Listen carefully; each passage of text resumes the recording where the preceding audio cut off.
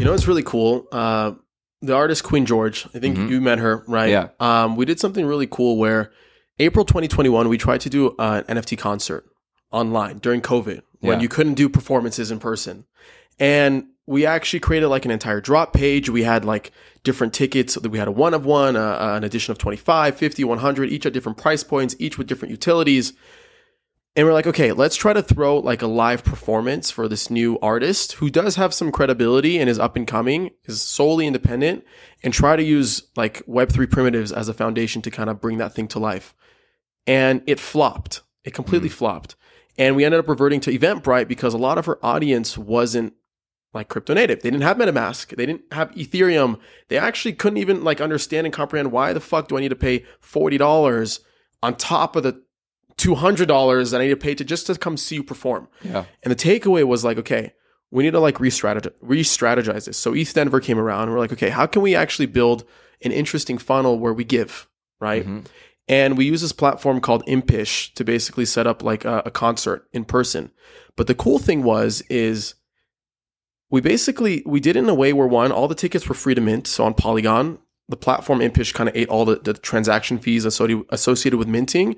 And two, off the bat, she was able to garner anywhere between 150 to 200 collectors in the Ethereum community, right? That not only already collected something from her that had the Queen George logo on it that was sitting in their wallet, but then they were able to come to the show and watch her perform in person, right? And at the show, we had QR codes everywhere. Like you couldn't miss it, both for joining her Discord and for bidding on her one of one. Yeah. So the cool thing was she mixed like the URL with like the IRL, right? And she did it in a way where she wasn't really asking for anything, but providing a good time. Yep. And based off that, we got like, I think like 50 people to convert back into her Discord out of the initial people that came and collected her NFT off the bat. Yeah. Right. And then on top of that, during the performance, she like played 2 songs, introduced herself.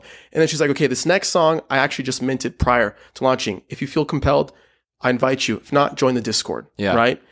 And off of that, anonymous addresses that she would have otherwise not have had with emails, she's starting to build her database. And I'm curious, like, one thing that artists don't have in Web 2 is all the data that Spotify collects, Apple Music, etc. But now she has 150 addresses where she can see what other tokens are they holding? Yeah. What other communities are they a part of? What other governance forums are they voting on? What other PFP projects are they collecting? And she's able to actually build a data profile. Yeah. She can be like, okay, 75% of my collectors that attend the show are also in FWB. Yeah. Maybe I should do a collab with FWB because a lot of FWB people collected my stuff. Yep. Right? How do you think about that funnel? Like, sure, there's the ability of like starting minting something on chain, but like, how can you create more experiences beyond just like trying to sell something to collectors? Yeah. I think the important takeaway there, and I really want to underscore this, is most people hate NFTs right now. You know, like if you're a musician who's doing music NFTs, you need to recognize that 99% of your audience does not care. Yeah. They don't want to be told about it. You know, and so you're almost speaking to a very small segment of your population. And the thing I really love about that example is when you started to give away things for free, people become curious about it. Yeah. You know, when there's not a financial price point or a financial barrier to join, people start asking questions. And so I think you can find more opportunities to give away POAPs just for coming to a show. Yep. You know, giving people some little trinket or reward for joining your Discord. I'll give a quick shout out to a platform called Medallion that's launching soon. It's a tokenized fan club platform where you can come and sign up with an email and address, get a free NFT, and then be able to buy tickets early on, have discounts on merch. I think what a lot of fans need is just a way to see that NFTs are not only about like collecting high profile assets. You know, we spent the first half of this podcast talking about one of ones and editions, but most fans would never spend more than $100 on anything from the artist that they love, you know? Facts. And so we need to have better opportunities for them to join. And I think, you know, the 2 things I really loved about what you said is 1, giving away those NFTs for free, spamming the QR codes everywhere that were free. There was nothing that was like you had to buy something to get involved. And then doing that locally here at ETHDenver, which is going a level beyond, you know, a normal concert she would do to being in a spot where people are receptive to this technology.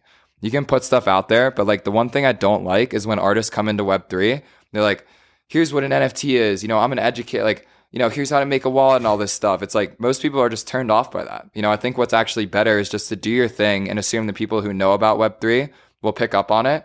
And don't worry about like overly converting the rest of your fans. We're going to have better standards for that. And as you start to find different ways where people don't need to be super knowledgeable on Web3 to be able to join, I think they'll be more receptive to it.